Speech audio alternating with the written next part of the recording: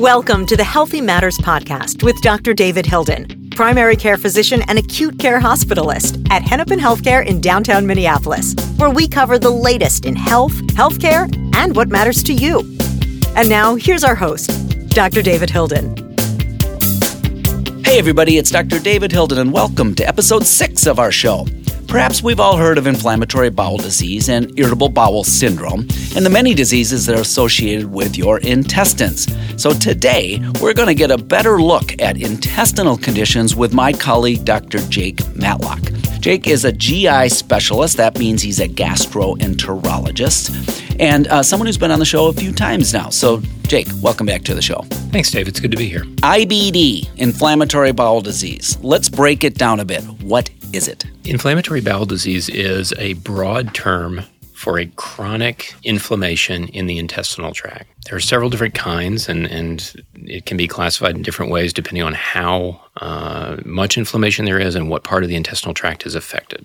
Is that the same as colitis or enteritis or gastroenteritis? So the terms that you're using, colitis, enteritis, gastroenteritis, are general terms meaning inflammation of the colon or the intestinal tract or the stomach.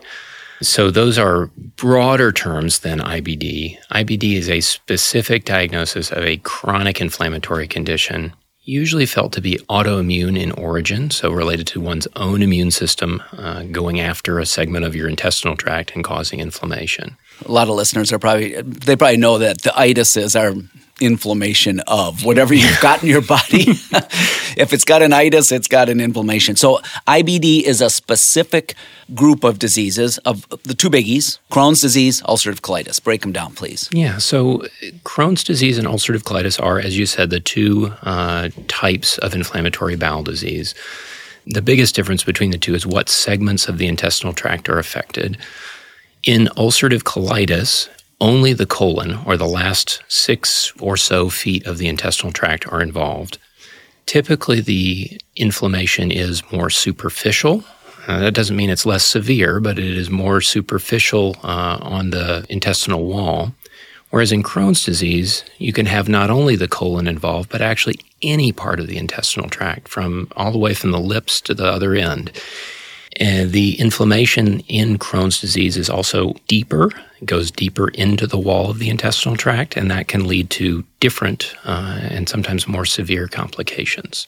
In just a few minutes, we're going to get more into how you diagnose these and what symptoms people might be having of these two types of inflammatory bowel disease. Before we do that, though, irritable bowel syndrome is something that people often, in my own practice, get a little bit sometimes confused with IBD. So we have IBD and IBS, and they're very close. But could you tell us what is the difference between inflammatory bowel and irritable bowel? Well, I think that's a really important distinction, Dave, because it is confusing, and I think we contribute to that confusion because we've got these names that are so close together. IBS and IBD sound almost the same if you say them fast enough. In irritable bowel syndrome, or IBS, the intestinal tract itself is not inflamed if you look at it under a microscope. So if you take biopsies, put those biopsies under a microscope, the intestinal tract looks normal. What is believed to be at least partially responsible for the symptoms associated with irritable bowel syndrome is a problem with the communication or signaling from the nervous system that innervates the intestinal tract and its communication with the brain. So if you were to look at a patient's intestines with irritable bowel, it would look normal? That is correct. That is actually one of the hallmarks of irritable bowel syndrome, is that the intestinal tract itself is structurally normal and that there is not inflammation in the lining of the intestinal tract. So to all of you who might be experiencing irritable bowel or have a friend who is, or a family member, or are simply looking for more information about IBS, we've got you covered. We'll do it in a later episode. I'm going to say that at the top of this episode because I want to focus on the inflammatory ones. But we'll get either Dr. Matlock or one of his colleagues back for a future episode about irritable bowel. So stay tuned for that. Let's dive deeper now into inflammatory bowel. Crohn's disease. First of all, how common is it? So the current estimates are that Crohn's disease affects between 1 and 300 people per 100,000 in the population. That's kind of a hard number to wrap your head around, but what that means is that there's somewhere between 1 and 1.5 million people with Crohn's disease in the United States. It's a lot. Yeah, it's more common than people realize. Tell me about what their lived experience is like. What are people with Crohn's experiencing? So there's a broad spectrum of symptoms that can be associated with Crohn's, and a very variable natural history for the disease, meaning it can be very mild with occasional abdominal discomfort and diarrhea. It can also be very severe with the development of abscesses, perforations, fistulas, anemia, and bleeding. It can be really a life-altering disease if it's at the severe end of the spectrum. What's a fistula? I apologize. Yeah, I should have been more clear about that. No, I know what it is, but I'm going to have you explain this one because, in all honesty, it is one of the complications of Crohn's that you're trying to avoid. Yeah, a fistula is the medical term for a connection between two hollow things that shouldn't be connected. So if you have a piece of your intestinal tract that somehow attaches itself to and develops a communication with something else, even another part of your intestinal tract or your urinary bladder or your skin, that would be classified as a fistula. Holes where they shouldn't be. I like that, when two hollow things are connected that shouldn't be. Yeah, that's it. And it is one of the complications of Crohn's disease. So people have intestinal problems living with Crohn's. What causes it? The short answer is that it's probably from a mistake by your immune system. And to put it very simply, your immune system's job, as I think most of us understand, is to fight off infections. The first thing that your immune system has to do is distinguish between self and non-self. It's got to be able to tell the difference between what's you and what's not you so that it can leave the things that are you alone and go after the things that are not you.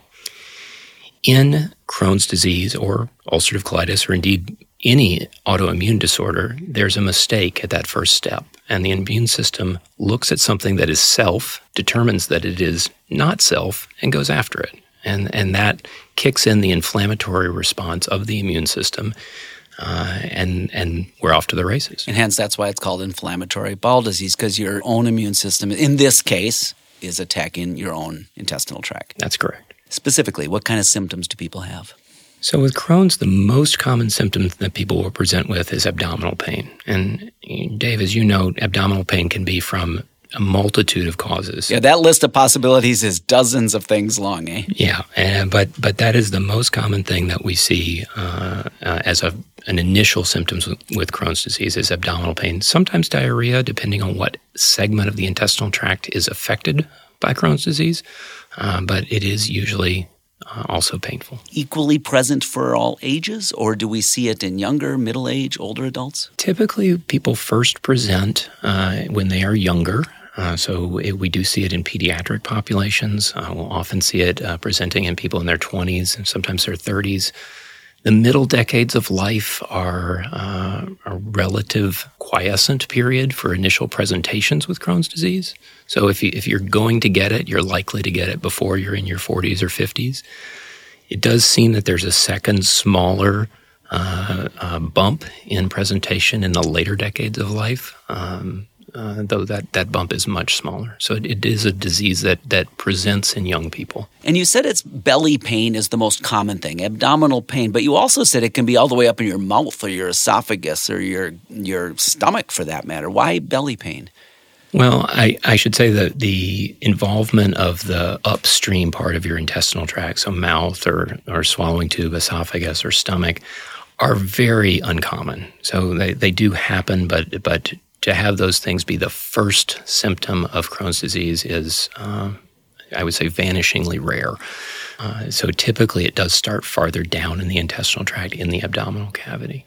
When should somebody seek attention? I guess that's a little backhand way to say, how is it diagnosed? I think it's important to remember that all of us get stomach aches. Every single one of us. Right, like 100% of listeners are going, well, I got a stomach ache. Yeah, and that's going to happen to all of us. And I think that it is worthwhile to get an opinion from your provider.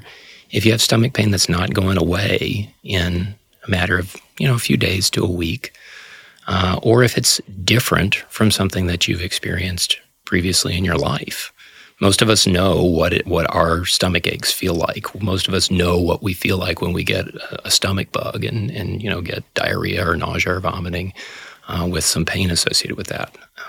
So if it feels different to you, or if it's lasting longer than it's lasted in the past, you should probably get that attended to. Family connections? There is a family association with inflammatory bowel disease. So if you have a first-degree relative with Crohn's or ulcerative colitis, it raises your risk by a factor of about 2 or 3. So it's a pretty substantial increase in risk. Yeah, that's significant. Yeah. But it's still a relatively uncommon thing. It's not the case that you've got a 50 or 60% chance. It's still less than 10%. So, Jake, is Crohn's equally prevalent around the world, or do some countries and populations get it more often? It does seem that it affects some populations more commonly than others. There is a theory that has been proposed, loosely referred to as the hygiene hypothesis, which is that as countries go through industrialization and public health measures to make their environment more clean and less beset by infectious problems, that they are more likely to experience autoimmune disorders of all sorts, including Crohn's disease and ulcerative colitis. That's fascinating. I remember a guy in med school, he was always loath to wash his hands. Don't worry, I don't think he's practicing anywhere at anybody, but he didn't want to wash his hands because he said, well, I'm going to challenge my immune system. Now, maybe he took it in a different direction, but that is a thing, is to challenge your immune system, like John Sweet said on this podcast. He's an allergist, and he was among the allergy people who said, yeah, let your kids eat dirt. So, the hygiene hypothesis is real. So when people go into the doctor, how do you diagnose this? So typically what we look for initially when we're trying to diagnose either Crohn's disease or ulcerative colitis is some objective evidence that there's inflammation in the intestinal tract, and to try to localize that inflammation if it is present. So usually that will involve either looking in their intestinal tract, typically with a colonoscopy, or doing an imaging study, either a CT scan or an MRI, which are both superior to colonoscopy for looking at the small intestine. So often those two things, an imaging test and a colonoscopy, are done together to try to get a good view of the entire intestinal tract. People maybe don't realize that, but your scopes, as scarily long as they are, don't get all the way up into the small intestine, do they? They don't, or at least not very far into the small intestine. So with a colonoscopy, if we are particularly aggressive about it, we can get a foot or thereabouts into the small intestine coming as it connects into the colon. And if we look from above, we can get a foot or so beyond the stomach if there's a compelling reason to do so. But because of our limitations in the length of the scope and our ability to push into the small intestine, looking at the small intestine itself is typically better done with a non-invasive imaging study. Occasionally, if we see something on a non-invasive imaging study, or if our level of suspicion is so high and the non-invasive imaging study is not giving us an answer. Like an MRI. Yeah. If that's not giving us an answer, but we're really, really suspicious, occasionally we will do something called a capsule endoscopy, which is commonly referred to as a pill cam. You swallow the camera. Yeah, you swallow a pill. It's got a little camera on it, and it travels through your intestinal tract and takes pictures and sends them to a little receiver that you wear on your belt. Because your small intestine is a wee bit longer than people might realize. How long is it? Yeah, your small intestine is somewhere between 15 and 20 feet long. And that pill camera makes it all the way through. It does, just like your food. Same thing that propels your food through, propels the pill through. So we need to make sure your small intestine is empty so that we can see the walls with the camera. Right.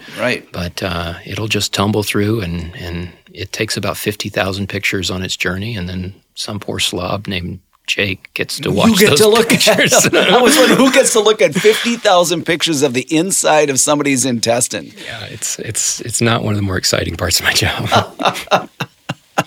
Before I leave Crohn's disease, what kind of treatments are available for people? So the treatments have actually are one of the success stories in at least in the course of my career in medicine, I had nothing to do with this success, but we've seen an explosion of treatment options in Crohn's disease and ulcerative colitis in the last 15 to 20 years. In the olden days, we would use steroids like prednisone and anti-inflammatory drugs. The most common of those is a drug called mesalamine. And those were, I would say, disappointing in terms of how effective they were in treating the disease, and with regard to prednisone, disappointing in terms of the side effects that it produced. You say the olden days, that was literally when you and I were training. Yes. I'm sorry to break this to you, Dave, but we are getting old. We're getting older, Jake. Now, though, in the modern era, we have drugs that directly target specific aspects of the immune system's response and break the cycle of inflammation. There's actually a whole host of them now that are out there that can specifically target the steps in the immune system response that promulgate the inflammation in the intestinal tract. It's one of those things in medicine that is a true success story. These biologic medications, which people probably unfortunately are inundated with on the TV, but they are effective for the right patients with the right diagnosis. Yeah, in the appropriate setting, they are truly miraculous medications. Okay, I think we've earned a break. We've tackled Crohn's disease, and when we come back, we're going to compare it to its other inflammatory bowel disease cousin, ulcerative colitis. Stay with us. We'll be right back. When Hennepin Healthcare says we're here for life, they mean here for you, your life, and all that it brings. Hennepin Healthcare has a hospital, HCMC, and a network of clinics both downtown and across the West Metro. They provide all the primary care and specialty care you would expect to find, but did you know they also have services like acupuncture and chiropractic care available at many of their primary care clinics and at their integrative health clinic in downtown Minneapolis? Learn more at hennepinhealthcare.org. Hennepin Healthcare is here for you and here for life. And we're back talking to Dr. Jake Matlock about inflammatory bowel disease. And we're going to get to ulcerative colitis. But Jake, before we do, I have to revisit the video capsule business you were talking about earlier because I have questions. A lot of people do, Dave. So you swallow this thing, and what happens to it? I mean, a lot of people are probably saying, like, well, seriously, what happens to the thing? So just to be clear, the pill itself is the size of a large medication pill. It has a camera, a light source, a battery, and a radio transmitter. When you swallow it, it does the same thing that your food does. It travels through your intestinal tract, the difference being that it will take 2 pictures every second until the battery dies, which is usually 8 to 12 hours later.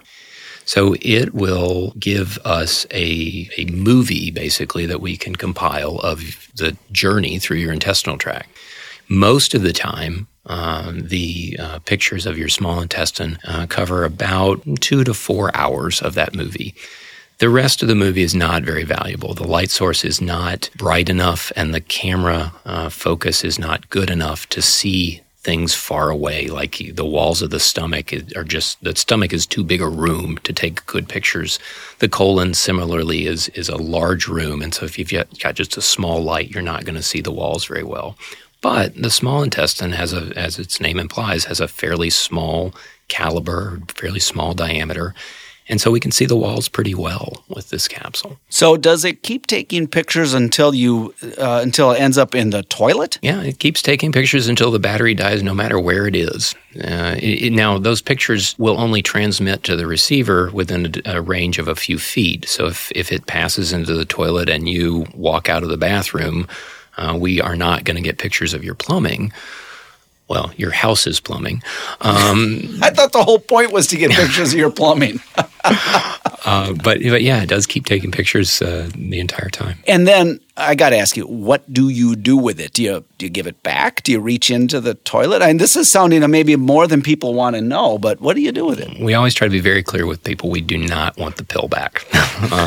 So most people actually don't even see it pass. There is stool in the colon most of the time, and the pill gets mixed in with the stool, and they don't even see it. So it's like the Mars rover. They send the thing off there, sends pictures until it dies, and we never see it again. This is hard-hitting stuff that people people want to know, Jake. I appreciate it. It's a little-known aspect of my job. Yeah, good grief. Okay, let's move on to ulcerative colitis. It's similar to Crohn's, but a little different. Explain it if you would, please. So ulcerative colitis affects only the colon. So only the large intestine or last 5 or 6 feet of your intestinal tract are affected in ulcerative colitis. It tends to be a more superficial inflammation, but again, I don't want to imply that more superficial inflammation means it's less severe. The symptoms that are typically seen with ulcerative colitis are bleeding, diarrhea, urgency to have a bowel movement, sometimes pain, although pain is less of a common concern in ulcerative colitis than in Crohn's disease. It does happen, but it's typically the diarrhea and bleeding that bring people in. Why is it even considered a second type of inflammatory bowel disease? Just simply because of the location? Is that pretty much it? Or is it caused by something different? It's the location. The depth of invasion also is important. As we were talking about before with Crohn's disease, you worry about the formation of abscesses and fistulas, meaning inflammation that spreads all the way through the walls to start creating problems outside the walls or in things that are adjacent to the intestinal tract. Because the inflammation in ulcerative colitis is less deep in the walls, you don't see those problems with ulcerative colitis. And we talked about some treatments, including medication treatments for Crohn's disease, and many of them are similar for ulcerative colitis. But could you talk briefly about surgery? Is that needed? That is the thing that we're trying very hard to avoid in both conditions. And the types of surgeries involved, if a person does need surgery, are different. So in Crohn's disease, for example, surgeries are reserved for the management of specific complications of the disease. So if you get an abscess, antibiotics may not successfully treat that abscess. And so you may need an intervention or a procedure to drain it. Similarly, if you have an abnormal connection between two things that shouldn't be connected, occasionally, medications will cause those connections to close or those fistulas to close, but if not, it sometimes is necessary to have surgery for that. In ulcerative colitis, really the only indication that we have for surgery is inflammation that we simply can't control with medication. And in ulcerative colitis, for better or for worse, the only surgical solution is to remove the entire colon, which is a very large operation. That's a big deal. Yeah, that's a big deal. What about the risk of other complications such as cancer? So that's an excellent question, Dave. Any chronic inflammation of the colon can, over a long period of time, increase a person's risk of cancer. So if a person has ulcerative colitis, or if they have Crohn's that specifically involves their colon, after about 8 years of that inflammation, we start to see an increase in the risk of colon cancer in those people. And so typically, if a person has had ulcerative colitis or Crohn's disease involving their colon, and they've had that disease for at least 8 years, we do recommend that they have screening for colon cancer on a much more frequent basis, usually every 1 to 2 years. All right, we've covered Crohn's disease and ulcerative colitis, the basics. Let's get into a few different questions about these, if you could. Could somebody have both ulcerative colitis and Crohn's? So technically, no. If someone has inflammation in their colon, when we first meet them and first detect that inflammation, we may be uncertain about whether that is ulcerative colitis or Crohn's disease that just happens to be limited to the colon. And in those circumstances, what we will often say is that they have what's called undifferentiated colitis. Undifferentiated makes it sound like the disease hasn't made a decision. What it actually is that we haven't made a decision or we haven't figured it out yet. Fortunately, in undifferentiated colitis, the treatments are largely the same. The treatment options are largely the same. And by following someone over time and seeing what happens with the disease process, we can often make a determination of whether it is, in fact, Crohn's disease or ulcerative colitis. Let's talk about what the future might hold. Let's start with transplant. Is there ever a situation where organs get transplanted?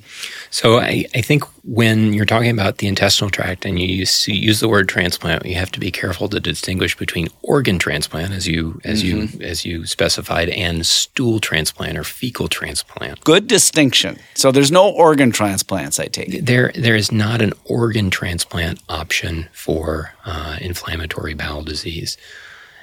There has been some edge therapy using stool transplant for inflammatory bowel disease. So I want to be careful to make it clear that this is something that is not in general use. It is typically done as part of a research protocol and only in cases where more traditional therapies have failed. A stool transplant is kind of what it sounds like. You take the actual stool or an isolate of stool from a healthy person and somehow get it into the intestinal tract of somebody with whatever condition you're trying to treat. And how you get it there varies. We used to do it by doing a colonoscopy and just spraying it in. And now there are concentrates on the market that come in a pill form, again, only available through research protocols that can be used and just swallowed. As much of an ick factor as that is, it is just a pill. Why would that work? I mean, I know it's relatively cutting edge, and there's biologic medications that are highly effective for Crohn's disease and ulcerative colitis. Why would it even work at all if it's an autoimmune problem? It's an immune problem and an inflammatory problem, whereas a stool transplant is giving you the microbiome of somebody else. Well, the theory, at least as I understand it, and again, this is fairly on the edge of our understanding, but as I understand it, the theory is that if you have some component of your microbiome, the creatures that live inside of all of us, that look similar enough to you, to self, to allow your immune system to mistake you for those things, then your immune system may make the mistake and in trying to go after whatever it is that's a part of your microbiome, it may go after you instead. And by getting rid of that, whatever that mysterious thing is, by replacing it with someone else's microbiome, you may get benefit. If it sounds like I'm hand-waving, it's because I am. Because you are. Because we don't really understand how that works. What about diet or other non-pharmacologic treatments? So that's something that people will often ask about, and people are often given a lot of advice about diet by their providers if they have inflammatory bowel disease. What I would say is that the goal with treatment of inflammatory bowel disease is to get the inflammation under control so that you don't have to worry about your diet. As far as we know, there are not aspects of your diet that specifically drive the inflammation in inflammatory bowel disease. Now, I would emphasize as far as we know, because there's obviously a lot of research and inquiry going on into trying to figure out whether that's true or not. But in general, if your inflammatory bowel disease is well controlled, you should be able to eat whatever you want. It is the case that when it's not well controlled, there will be foods that produce more symptoms than others. Now, it's not that those foods are making the disease worse. It's that the disease makes you more able to detect symptoms that those foods are going to cause. We've been talking with Dr. Jake Matlock. He's a gastroenterologist at Hennepin Healthcare, and we've been talking about inflammatory bowel disease. Before I let you go, Jake, what 3 tips would you like people to know about Crohn's disease and ulcerative colitis? The first thing I would say is if you have stomach symptoms that you can't explain or are worried about, I would talk to your primary care provider before you talk to Google. If you get on Google, you're going to find a lot of really frightening stories, and most of them aren't going to be relevant to you. The second thing I would say is that if you are diagnosed with Crohn's or ulcerative colitis, don't panic. Again, if you get on the internet and you start looking for stories about Crohn's and ulcerative colitis, you're going to see the worst end of the spectrum. And there is a broad spectrum of natural history for both conditions, and most people do quite well. The third thing I would say is that if you have either Crohn's or ulcerative colitis, stay engaged with healthcare and continue to see both your primary care provider and probably your specialty provider, because our treatments are improving every year. They've gotten dramatically better in my career, and I anticipate that they will continue to do so in the future. Great tips from Jake about inflammatory bowel disease. Thanks for being on the show, Jake. It's always fun, Dave. We've been talking with Dr. Jake Matlock, gastroenterologist at Hennepin Healthcare. I hope you've picked up some tips from this show. It's been a great episode, and I hope you'll join us for our next show. And in the meantime, be healthy and be well. Thanks for listening to the Healthy Matters Podcast with Dr. David Hilden. To find out more about the Healthy Matters Podcast or browse the archive, visit healthymatters.org. Got a question or a comment for the show? Email us at healthymatters@hcmed.org or call 612-873-TALK. There's also a link in the show notes. The Healthy Matters podcast is made possible by Hennepin Healthcare in Minneapolis, Minnesota, and engineered and produced by John Lucas at Highball. Executive producers are Jonathan Comito and Christine Hill. Please remember, we can only give general medical advice during this program, and every case is unique. We urge you to consult with your physician if you have a more serious or pressing health concern. Until next time, be healthy and be well.